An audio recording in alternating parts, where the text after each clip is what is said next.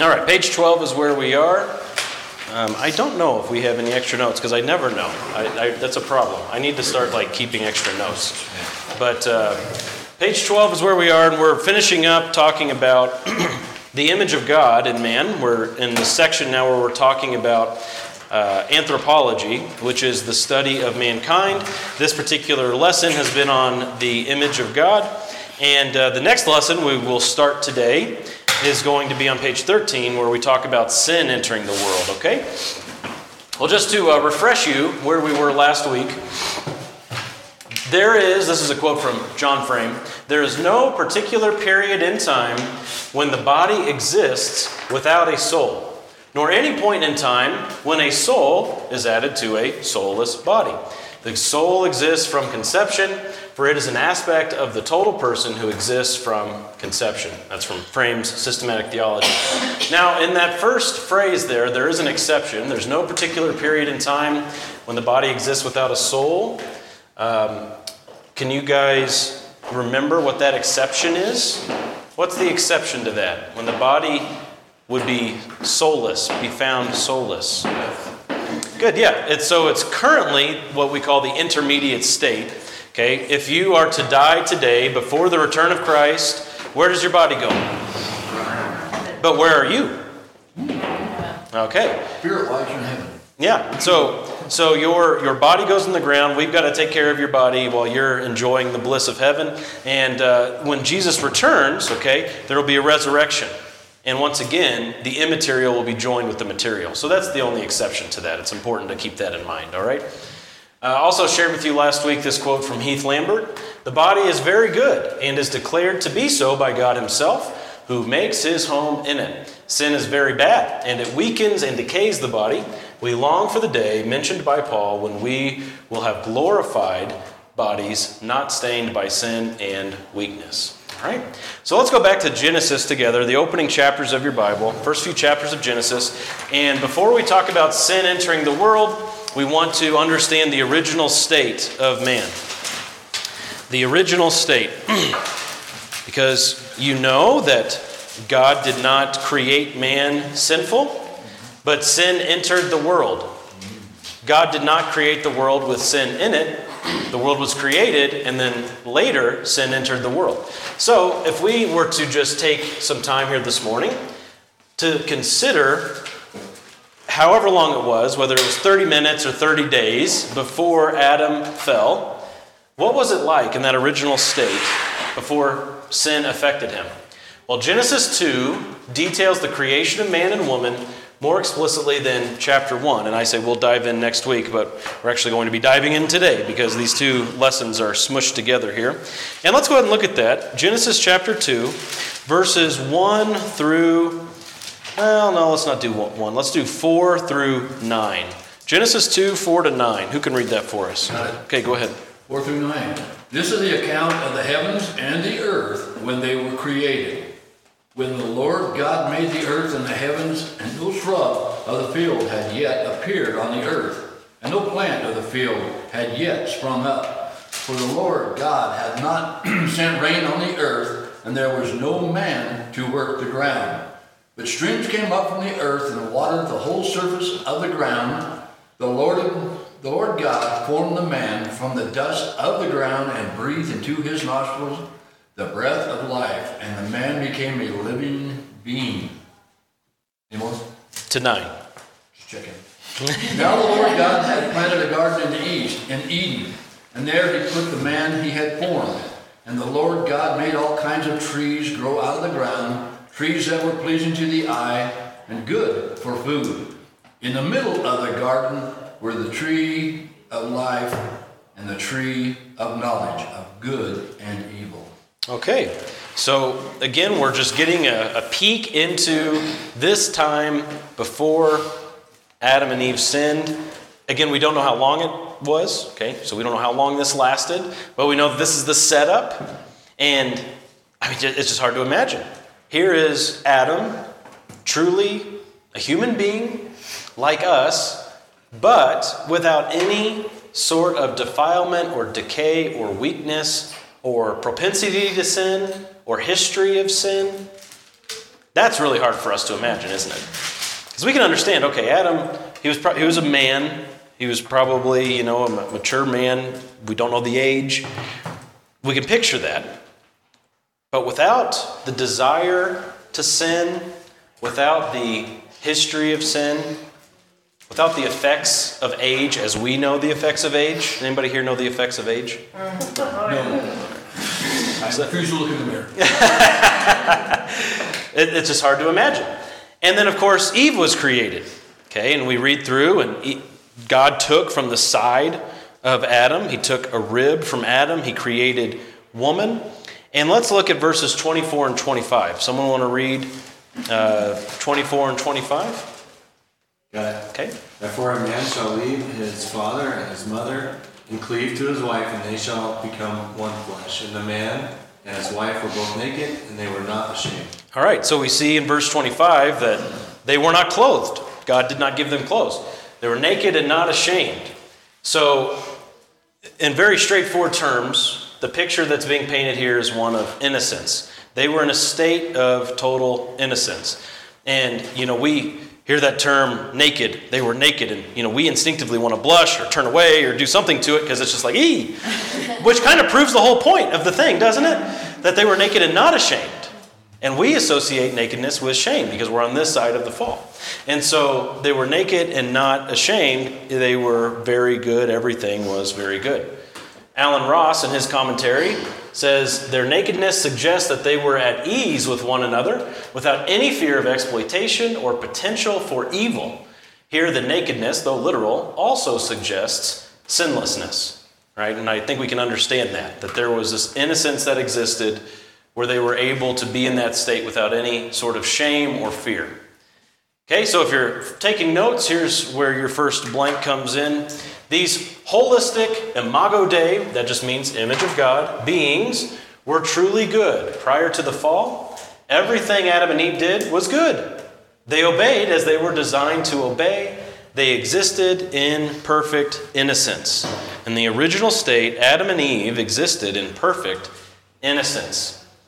Again, just a hard existence for us to relate to. They just obeyed as they were designed to obey. All that they had done leading up to chapter 3 and the fall, it was just good. Everything they did was good. And the entrance of sin into the world is a mystery that we will unpack this time, because we're about finished with this slide, okay? Or with this lesson. Here's another important point. Before the fall, Adam and Eve had no experiential knowledge of good and evil. Their conscience was purely intellectual as opposed to experiential. In the original state, the human conscience was purely intellectual as opposed to experiential. Someone want to take a stab at explaining what I mean there? How could the conscience be intellectual but not experiential in that original state? Anybody got a thought on that?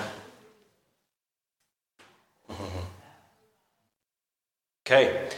When you're born into this world and your parents, hopefully, are teaching you good and evil, do you have already, even at a young age, an experience with good and evil?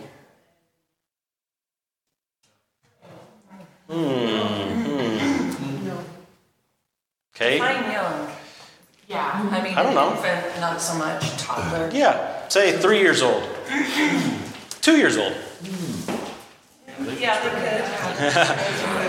could. Okay. What's that experience that they have? It's all around us in our environment. So Not only that, we're self-centered from a okay. very young age. So not only outside, but inside, right? Not only without, but within. We call the terrible twos for a reason, right? It's not because everyone around them is making their life terrible. It's because they're ruining everybody else's life. No. But we see, especially at certain points throughout even a very young child's life, certain manifestations of the sin nature that dwells within. Nobody has to teach the child how to be selfish. The parents don't sit the child down and say, okay, I know that naturally you want to be humble, but here's how you be prideful. Okay? It's the exact opposite conversation, isn't it? I know that naturally you want to hit your sibling and you want to steal this. Okay, but here's what's good. Okay, so that's an experiential knowledge of good and evil where it's all around you. Of course, it's not just within. Children do have the effects of sin all around them, but it's also within. Well, with Adam and Eve, it was just intellectual. So when God talks about good and evil, the tree of the knowledge of good and evil, did they have any experience with evil? No. None. So it was really just a concept for them at that point. The concept of evil. Okay, all they knew was this good, innocent, perfect state. So their conscience was intellectual as opposed to experiential. They didn't have any personal conviction of sin because there was no sin. They just had the information. They had the data about a hypothetical situation. They didn't have the actual situation. And let's look at Genesis 3:22 real quick, so just the next chapter. Here's what happens after the fall. So notice the wording here and how this affects the conscience, how the conscience is different now. We're moving to the other side of sin. Someone want to read verse 22? Who's got that? Okay, go ahead. Then the Lord God said, Behold, the man has become like one of us, knowing good and evil, and now he might stretch out his hand and take also from the tree of life and eat and live forever. All right, so something happened here after the fall that impacted their knowledge, their conscience. That's what that word conscience means, by the way. It means with knowledge. Something affected their knowledge in that, look how God phrases this. The man has become like one of us, knowing good and evil. There's an increase in knowledge, an increase because of experience in how they knew what was good and what was evil. Though innocent, okay, here's another important point. Though innocent, Adam and Eve were not righteous by merit. They depended on the grace of God. They had the ability to sin, of course, and they went on to do so. After the fall, Adam and Eve needed more of God's grace, namely the grace of forgiveness of sin and imputed righteousness. Okay? So one of the things to try to balance, and it's really hard to think through this and word it, and there are differences of approaches with this, but when Adam and Eve were in their state of innocence, is it right to say that they were perfectly righteous? Well, it depends. It depends on what you mean by that. If you're saying they're perfectly righteous because they were earning their righteousness in that state by just doing good and putting forth their own righteousness, I think I'm going to disagree with that. I think I got to stop short of saying that. Okay, they weren't righteous by merit. They weren't keeping up works to placate God. Okay. However, they were in a state of total innocence, and after they sinned, they were dependent on God's grace just as they were before, but they needed more of His grace. They needed forgiveness of sin at that point, and they needed righteousness imputed to them by faith. Okay. Thoughts on any of those things as we finish out this lesson on the original state of Adam and Eve? Good things to chew on here. And these are difficult things because we don't have a ton of detail. But so once they took of that fruit and they experienced their own sinfulness, that's how the experience of it, of them actually being a part of it, that's how they became more knowledgeable. yes, yep. Their conscience was directly affected, and we're going to see as we get into this next lesson how that then corrupts those who come after them. Okay, well, I think that's it for this one. Let me pull up the next lesson. We'll go on to that next page in your notes.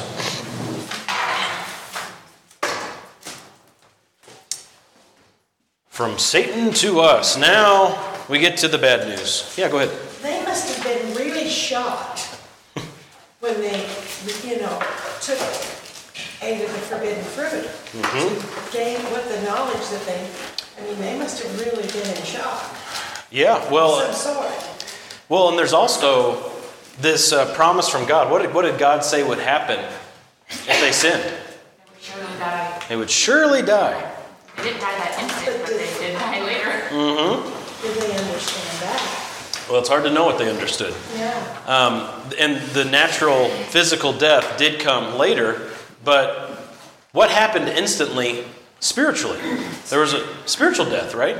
Yeah. There was something that happened then that separated them from God. There was a chasm that instantly formed there, where, you know, in the one moment, they're in a state of perfect innocence. They've only done what is good. They only obey. A few moments later, now we got this issue where they disobeyed for the first time. Sin now has entered the world, and death through sin. Romans 5. Well, that changes things, and that's what this lesson is about. From Satan to us, how sin has made its way to our hearts. And the first thing we got to do is talk about the origin of sin. All right? Review. We don't have to do a review because we just talked about it. But the big idea is that in their original state, man and woman existed as perfect beings in a perfect environment. But this is what happened. I just quoted it, Romans 5:12. Through one man, sin entered the world, and death through sin. Well, let's examine that and how that happened. The origin of sin. The Greek word for sin literally means to miss the mark. Perhaps you've heard that before. In Greek, the idea is to miss the mark. It's one of loss. A person attempts to achieve, fails, and then now has no share of the victory. So you can think of an archer. It's an archery term in common Greek outside of the Bible. To sin, he's shooting at a target, misses. Or if you're bad at darts like I am, you're looking to hit that bullseye, and next thing you know, there's a hole in the wall, right? So you just got to be careful. It's the idea there is to miss the mark. A person attempts to achieve, fails, and now has no share of the victory. Okay, now here's something really important. Worse than that, Scripture presents man as not having an innate desire to conform to God's holiness at all. So even though the word means to miss the mark, we shouldn't read into that means people are all born seeking to be on God's good side. That people are born attempting to be holy, and they're just not quite good enough. I don't think that's the message that the Bible presents at all. I think the message is that man is, because of sin, is born with this opposition towards God. That there's a natural opposition, a natural rebellion. Again, going back to children, do they naturally do what is good and right and holy? No, if they did, parenting would be a whole lot easier, wouldn't it? It'd be a whole lot easier. Well, no. Our natural state actually is to avoid the mark. Say, oh, that's the standard? Well, let me see how I can navigate around that. Okay, so sin is to miss the mark.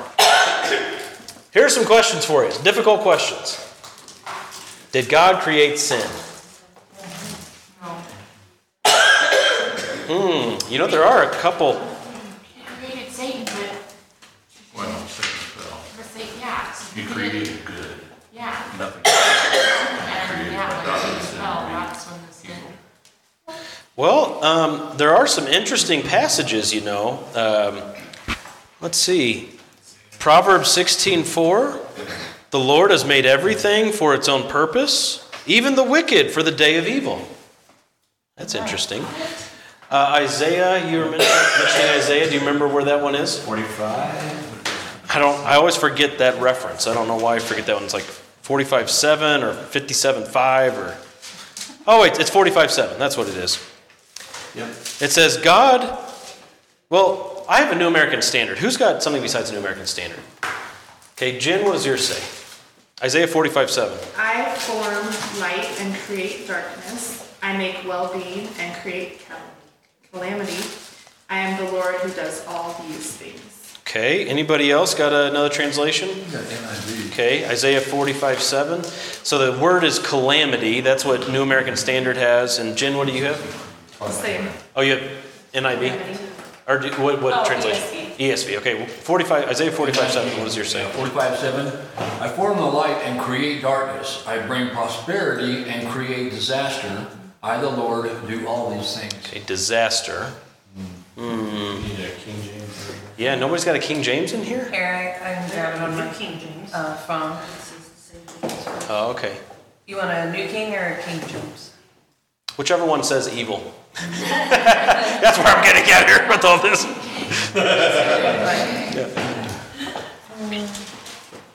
Yeah, the word Yeah, calamity. James. Okay. James says, I make peace and create evil. Okay. There's a verse in the King James that directly says God creates evil. Okay. Yeah, and then that is the question too. Did God create everything? Yes. Is evil a thing? Yes. Did God create evil? Okay, you got to figure out how to navigate that. Here's another question. Is evil as old as good? Now this one's a lot easier to address, and so we'll address that one real quick. Good necessarily precedes evil. The mark being missed is God's holy standard. Therefore, since sin is missing the mark must exist first. Without God's goodness, there can be no definition of evil. Okay? If there is no goodness first, then what is evil? If there's no standard in place, what is a transgression against the standard? Right? If good and evil are equally existent, if they've both existed eternally, then what you have are just competing opinions rather than a standard and a transgression. But good and evil, good is a standard, holiness, and evil is a transgression against that standard. Okay? So that's easy to take care of. But now this other business of did God create sin? Well, that's a little more difficult. All right. So where did sin come from? Let's go to Ezekiel 28. You got that reference there in your notes, Ezekiel 28. Let's go there and examine the origin of evil. We're actually going before Adam and Eve here, way, way back in a galaxy far, far away. Now this is a bit of a longer passage, 9 verses. I'll read the next one because it's even longer than that. But would someone read this for us? Ezekiel 28, 11 through 19. Who's willing to read that for us today? What verses? Sorry. 11 to 19. I'll do it. Okay, now before you read, I want to give a little bit of context here. You'll notice in the second verse that Mandy's about to read, verse 12, Ezekiel is instructed to speak or address who? Yeah, king of Tyre. All right, so what you're about to read then is a little interesting because you've got Ezekiel as a prophet of God being commissioned to go out and to proclaim this lamentation over the king of Tyre. But there's stuff woven in here that cannot apply to the king of Tyre. You're going to hear stuff in here that's like, whoa, now that goes beyond any man. So what you have are kind of multiple things at play where the king of Tyre is like a type of Satan. You've got Satan being addressed besides the king of Tyre. God's not even speaking to the king of Tyre at all at some points. He's speaking directly to Satan. And you have this, of course, idea that the principalities of the air, angels and demons, have an effect on what's going on the earth. And Satan himself has an effect on the nations, doesn't he? Satan is able to affect kings. And so apparently the king of Tyre was being directed in a special, a more impactful way by Satan himself. And so God, at times here, he just speaks directly to Satan. So that's a lot of interesting stuff going on. So, Mandy, go ahead and start in verse 11 and read down through 19, please. Moreover, the word of the Lord came to me, Son of man, raise a lamentation over the king of Tyre, and say to him, Thus says the Lord God, you were the signet of perfection, full of wisdom and perfect in beauty. You were in Eden, the garden of God. Every precious stone was your covering. Oh, man. Sardius, topaz and diamond, beryl, onyx and jasper, sapphire, emerald, and carbuncle, and crafted in gold were your settings and your engravings. On the day you were created, they were prepared. You were an anointed guardian cherub. I placed you. You were on the holy mountain of God. In the midst of the stones of fire you walked. You were blameless in your ways from the day you were created, till unrighteousness was found in you. In the abundance of your trade, you were filled with violence in your midst, and you sinned. So I cast you as a profane thing from the mountain of God, and I destroyed you, O guardian cherub, from the midst of the stones of fire. Your heart was proud because of your beauty. You corrupted your wisdom for the sake of your splendor. I cast you to the ground. I exposed you before kings to feast their eyes on you. By the multitude of your iniquities, in the unrighteousness of your trade, you profaned your sanctuaries. So I brought fire out from your midst, it consumed you, and I turned you to ashes on the earth in the sight of all who saw you. All who know you among the peoples are appalled at you. You have come to a dreadful end and shall be no more forever. Okay. Well, that is just quite interesting. What's the first hint that you have here that there's more going on than God speaking to a human king? You're the signet of perfection, of wisdom and perfect in beauty. Okay, yeah. And The first statement. yes, and then as you keep going, you were in Eden, the garden of God. Well, the king of Tyre wasn't in Eden, right? So you got to try to make sense of that somehow if you're saying that he's just speaking to a human king. Oh, by the way, whenever you encounter passages, if you're reading out loud and they've got difficult names or whatever in there like this, just read with confidence.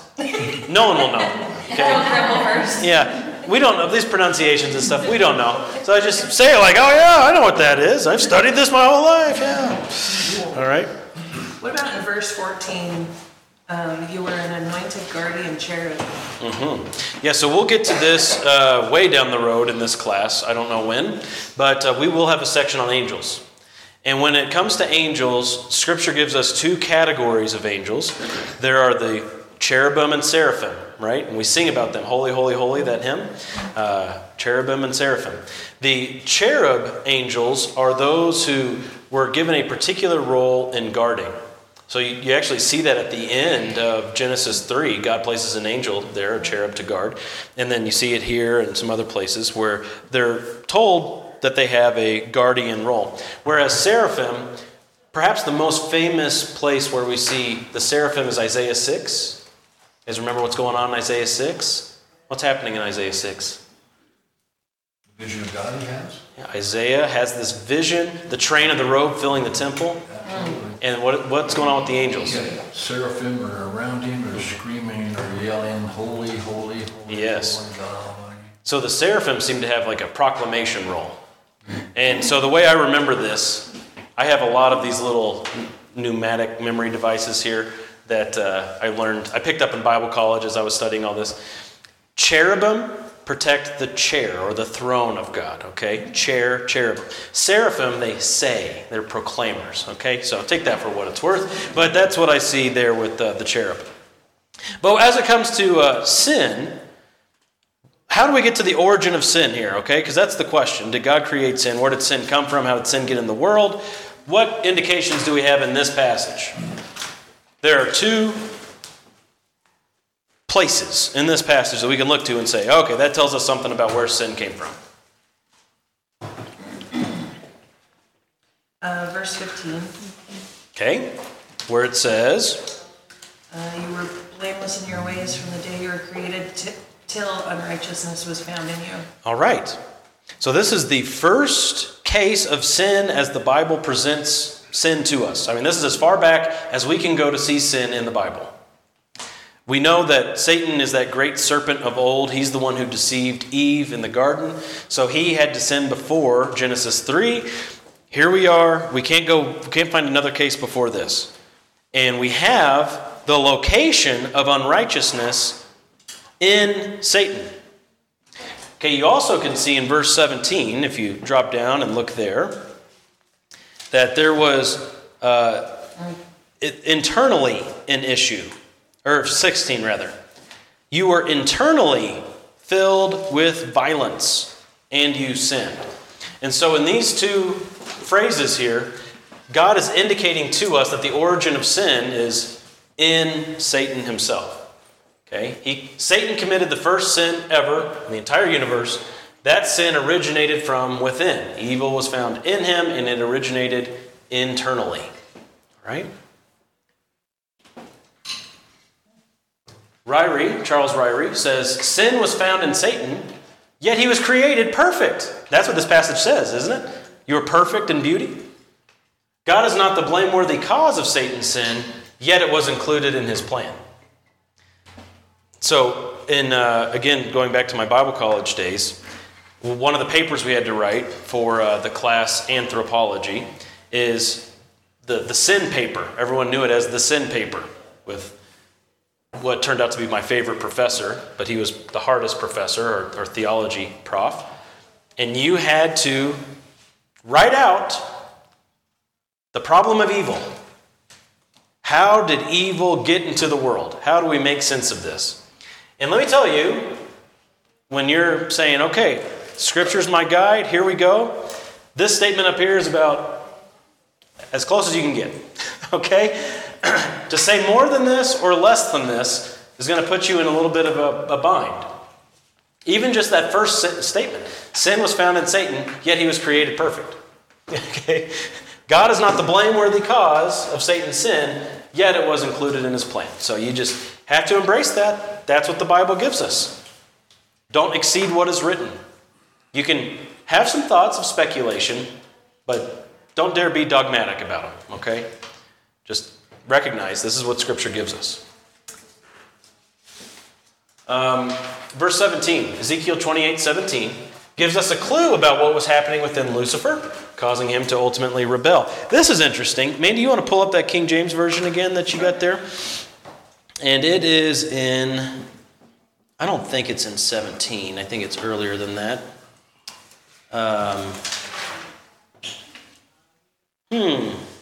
What verse is it? Well, maybe you can just scroll through that passage you just read and see if you can find the word Lucifer there. Okay. What verse is that?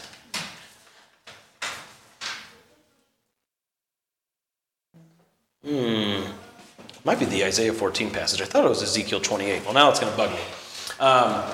There's only one place in the Bible that we get the word Lucifer, the term Lucifer. You guys have probably heard that lots of times in your life, right? Satan, his name is Lucifer.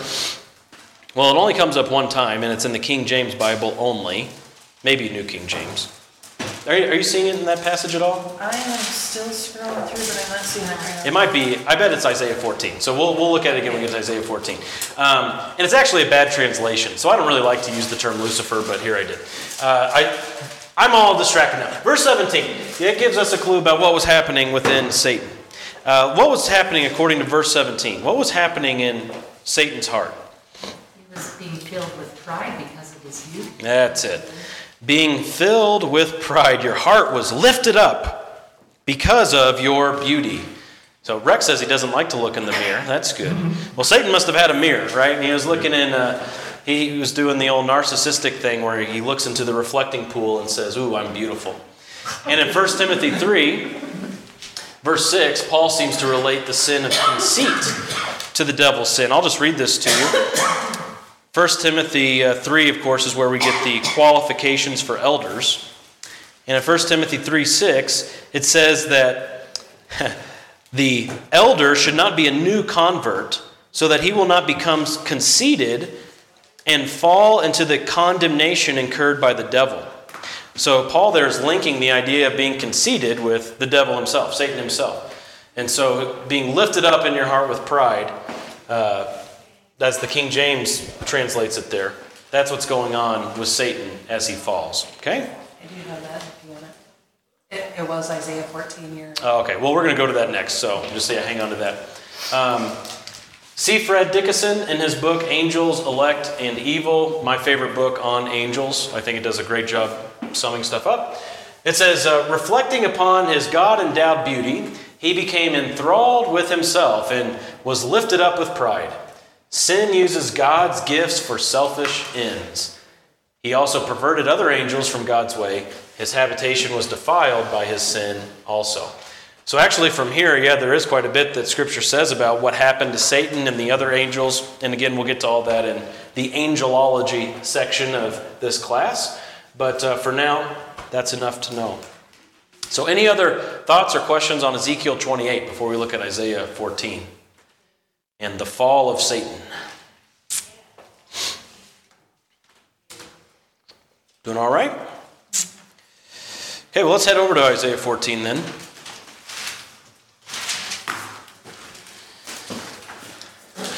And we'll look at verses 3 to 21. I'll read these.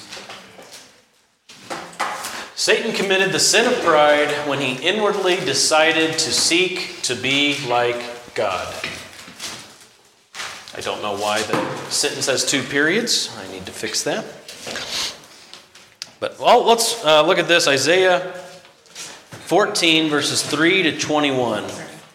And there it is. It's verse 12. If you have a King James, it's verse 12 that'll say Lucifer.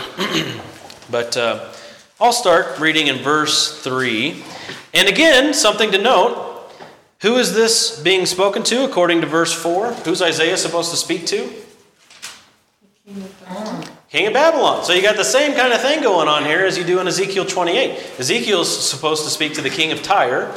Isaiah's supposed to speak to the king of Babylon, but you got the same kind of factors at play where Satan is working in their lives and God's kind of goes past them here, at least at times, and speaks directly to Satan. So Isaiah 14, verse 3. And it will be in the day when the Lord gives you rest from your pain and turmoil and harsh service in which you have been enslaved, that you will take up this taunt against the king of Babylon and say, how the oppressor has ceased, and how fury has ceased. The Lord has broken the staff of the wicked, the scepter of rulers, which used to strike the peoples in fury with unceasing strokes, which subdued the nations in anger with unrestrained persecution. The whole earth is at rest and is quiet. Do you long for that day? My goodness, that'll be a great day. They break forth into shouts of joy. Verse 8. Even the cypress trees rejoice over you, and the cedars of Lebanon, saying, since you were laid low, no tree cutter comes up against us. Sheol from beneath is excited over you to meet you when you come. It arouses for you the spirits of the dead, all the leaders of the earth. It raises all the kings of the nations from their thrones. They will all respond and say to you, even you have been made weak as we, you have become like us. All right, now here's where it starts to get pretty interesting. Verse 11. Your pomp and the music of your harps have been brought down to Sheol. Maggots are spread out as your bed beneath you, and worms are your covering.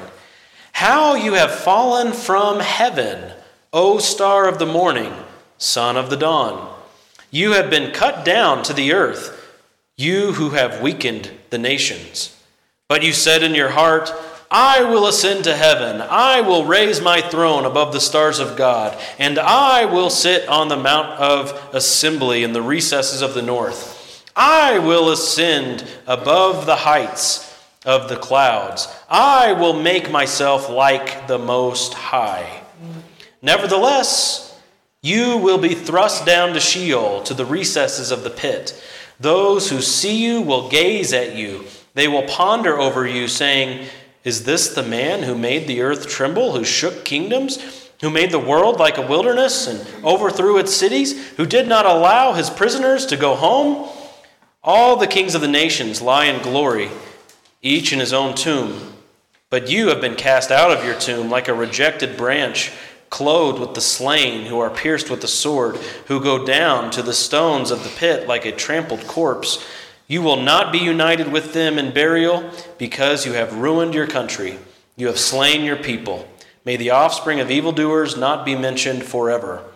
Prepare for his sons a place of slaughter. Because of the iniquity of their fathers, they must not arise and take possession of the earth and fill the face of the world with cities. Okay, there you have it, an extended poetic judgment against the king of Babylon.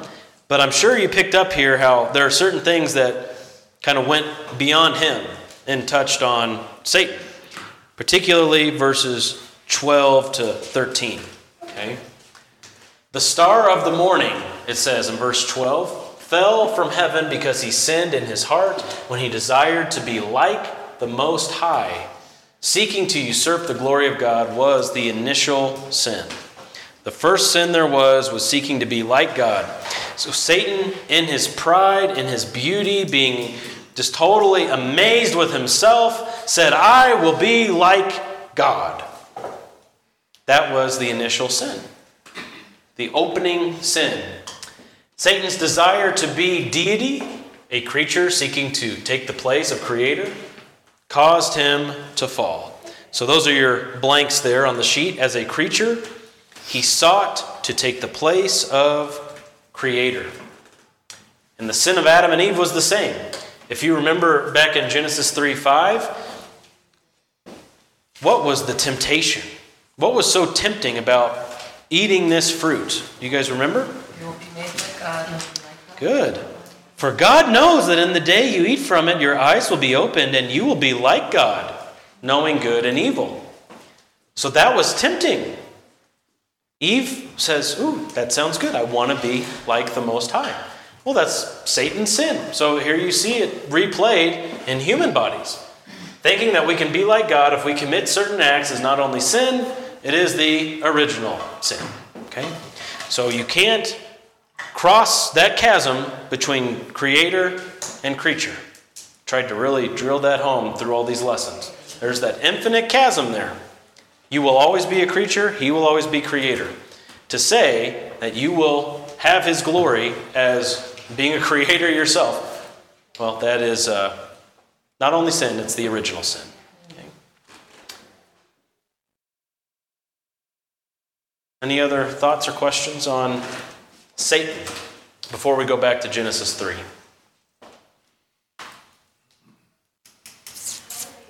Making sense?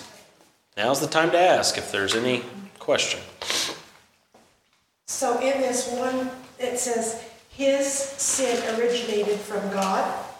From within. From within. From within. That's what Ezekiel tells us, doesn't it? Is unrighteousness was found in you. So yeah, from within. I don't think I had that sentence spelled out on the slide, so good clarification. His sin originated from within. Okay?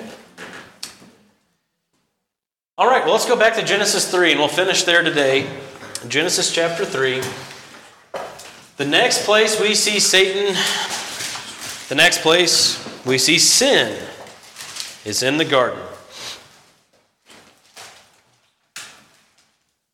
The next sin in the biblical account was committed in the garden. Hey, would someone go ahead and read Genesis 3, 1 through 7 for us? Genesis 3, 1 to 7. Thanks. Now the serpent was more crafty than any beast of the field which the Lord God had made. And he said to the woman, indeed, has God said, you shall not eat from any tree of the garden. The woman said to the serpent, from the fruit of the trees of the garden you may eat, but from the fruit of the tree which is in the middle of the garden, God has said, you shall not eat from it or touch it, or you will die. The serpent said to the woman, you surely will not die. For God knows that in the day you eat from your For God knows that in the day you eat from it, your eyes will be opened, and you will be like God, knowing good and evil. When the woman saw that the tree was good for food, and that it was delight to the eyes, and that the tree was desirable to make one wise, she took from its fruit and ate, and she gave also to her husband with her, and he ate. Then the eyes of both of them were opened, and they knew that they were naked, and they sewed fig leaves together and made themselves loin coverings. All right. So you see, especially by that last verse there, innocence was lost through sin. Okay. No longer are they unashamed, but now they're ashamed. And so they made for themselves clothes. Here's another important distinction to make note of. Satan's temptation came from within, as he willfully rebelled, following his own pride. Now, after Satan sinned, from that moment on, through all of history, the devil is the tempter of man, as seen here. Okay, so Satan himself becomes the tempter. After he fell from within, he becomes the tempter of man, and even the tempter of other angels. In their original state, Adam and Eve had wills that were not enslaved to sin. They were free to choose. Again, going back to the concept of children, we see naturally children have a propensity to sin. They're corrupted. Okay? We're all corrupted because of sin. In the original state, not Adam and Eve. They were free to choose. Using her free cognitive ability and reason, Eve decided to disobey God. Adam witnessed, and he joined in. Something I always like to point out is in verse 6, she didn't take of the fruit and say, hey, this is really good, and go find her husband who was off doing something else, and that's, why all this happened was because they just got separated for a while or whatever. No, he was right there with her. She gave it to her husband who was with her. So there they were, listening to the tempter, and together they disobeyed. They committed sin. Okay? Wayne Grudem says that Adam and Eve's sin gave wrong answers to these questions. These are 3 little blanks here. What is true? What is right? And who am I? I thought that was pretty insightful. What is true? What is right? And who am I? Let's answer these. Or just explain how their sin gave wrong answers to that. I think the first one is probably the easiest. How did their sin give a wrong answer to what is true? What were they effectively saying was true when they partook of the fruit? They were effectively saying what? Maybe like God. Okay, that they would somehow be as wise as God and cross that infinite chasm and be like God. Yeah, that was the promise, right? You'll be like God. Here, take it. And in a sense, we read from the end of Genesis 3, verse 22, man has become like one of us, it says in verse 22. So there was an aspect in which his knowledge increased, okay? The conscience was affected. But in being, to be like the Most High, to have a throne in the heavens, as Satan said he would do, that wasn't ever going to happen, right? What else were they effectively saying was true whenever they rebelled against God?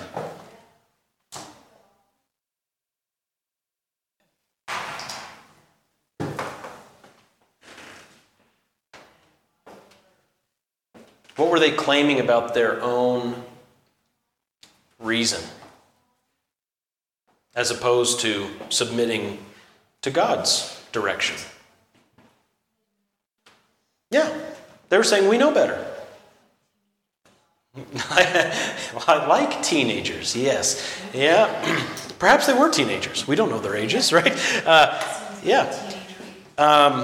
It was certainly a we know better. We know that God said this, but remember how Satan was crafting these questions? Let's see. Has God said, verse 1. Has God said? Calling into question what they clearly heard God say. All right? Well, maybe if you look at it this way, the way that he said, if you look at it this way, maybe it could mean this, and I could do this, or maybe, who knows? Who knows all those things that were going through their minds? But at the end of the day, they're basically saying, I can be my own compass. I don't need God to be my director. I can be my own compass. Is that still sin today? Yes. Oh, okay. They also gave the wrong answer to what is right. Someone want to try to explain that one a little bit? I think it's interesting to note too how her response, shall not eat from it, neither shall you touch it, lest you die, kind of expanded on God's actual command. She misquoted God. Mm-hmm. Yes. Yeah, just this morning, Steve was asking me about Moses' sin that kept him from the promised land. You remember what he did? He hit the rock. Yeah, well, didn't God tell him in Exodus to make water come from a rock? You strike the rock? So what was so wrong about that? Told to speak to the rock. Yeah, that's right. The second time he was told to speak. The first time he was told, strike the rock. Second time he was told, speak to the rock. And he says, I know better. And it seems so trivial to us, right? Like, oh my goodness. That's pretty harsh, God. This is something he's done before. And no one has perfect memories, God. Why? What's the deal? As we say to our kids all the time, not remembering what mom and dad tell you, that's a problem. That's a problem. We can't just say, oh, that's no big deal. Well, that's a problem. How often does God tell his people, remember, remember, remember? Okay, so what is right? How are they answering that wrong? When they sinned in the garden, what were they saying was right? Just be real elementary about it. Don't try to get a big fancy answer. Yeah, okay, good. They were saying, God said this, serpent says that, serpent's right. Whoops. Thanks a lot, guys. And effectively saying, disobedience is right. Disobedience is good. Does that still happen today? Perhaps in less obvious ways. I mean, this seems so obvious to us. Like, how dumb could they be? This is so clear. And 100 years from now, people might read history books of things that we're doing today and look back and say, well, how dumb they were, how clear it was. Because we still do that, right? We look back at people in history and say, how could they have thought that? How could they have done that? How could they have done that Christian breakdance thing? That was so dumb, right? How did they not know? Okay. Well, we have to be shrewd as serpents, but as innocent as doves. Well, it always has astonished me too that it's not like it doesn't make it sound like the serpent was like just going at her for hours and like waterboarding her into getting, like, it didn't really seem like he had to do that much, honestly. Yeah, that's right. Like, or you could just, and then left it to that. Like, it's astonishing. It doesn't cease to amaze me how easily we just go, oh, you're right. Okay, let's do that. It's not like it's hours and hours and days and days. Yes. Yeah. What is, that phrase, you win more, or you get more flies with honey than vinegar or whatever. A winsome personality is going to deceive people quicker than a tyrant. And that's certainly going on here. And that's why you got to have discernment. You got to look past whatever facade there is. I'm sure as a police officer, you had all kinds of experience with that. People who could put on a good front, but they were guilty. Right? And how about who am I? How was the sin giving a wrong answer to who am I? What were they effectively saying? I'm in charge. Say that again? I'm in charge. Oh, good. I can make my own rules. Elevating. Yeah, following Satan in his pride. Or if they, but what goes on here at the end when God confronts them? At first, there's like, well, Adam gets confronted. Well, it was Eve. And Eve gets confronted. Well, it was the serpent, right? So what she's basically saying is, well, I put myself under the submission of my authoritative head, the serpent. You can't blame me for that. Well, yes, he can. Yeah. She was saying that Satan was her authority. Frightening. Very frightening. Yeah. So the correct answer to who am I is we are God's. Okay? We are the sheep of his pasture. We can't live by bread alone, but we live by every word that comes from the mouth of God. We hang on to God's words. And so to go off and follow Satan is to give a wrong answer to who am I, because you're neglecting your authority and saying that you belong to Satan himself. Okay? Any other thoughts on that? We got just about a minute left here. Just thought it was interesting. You said in their state before the fall, they had true free will, and free will's a big deal in our country and in this state right now. Free agency or whatever. But they were the only two that actually had. How far did it get them? Yeah. So everyone's enslaved to sin, whether or not they want to admit that at this point. Yep. Turns out when you have freedom there, it just doesn't go the way you think it might go. So, yes, indeed. Well, next week, we will talk about this headship aspect to all of this. I just mentioned how when God confronted them, he came to confront Adam, didn't he? That's interesting. He didn't start with the serpent. He didn't start with Eve. He started with Adam. We'll talk about that and tie that in with Romans and how sin gets from Satan to Adam to us, okay? Very good. Well, I'll pray again and then we'll be dismissed. Father, again, we thank you for your word and for how you teach us, guide us, direct us in our thinking. Help us to embrace your word and to give proper answers to who we are and to what is right and to what is true. Teach us today. Knit our hearts together more and more in gospel love. And help us to be good students of the word, that we would honor you rightly. In Jesus' name, amen.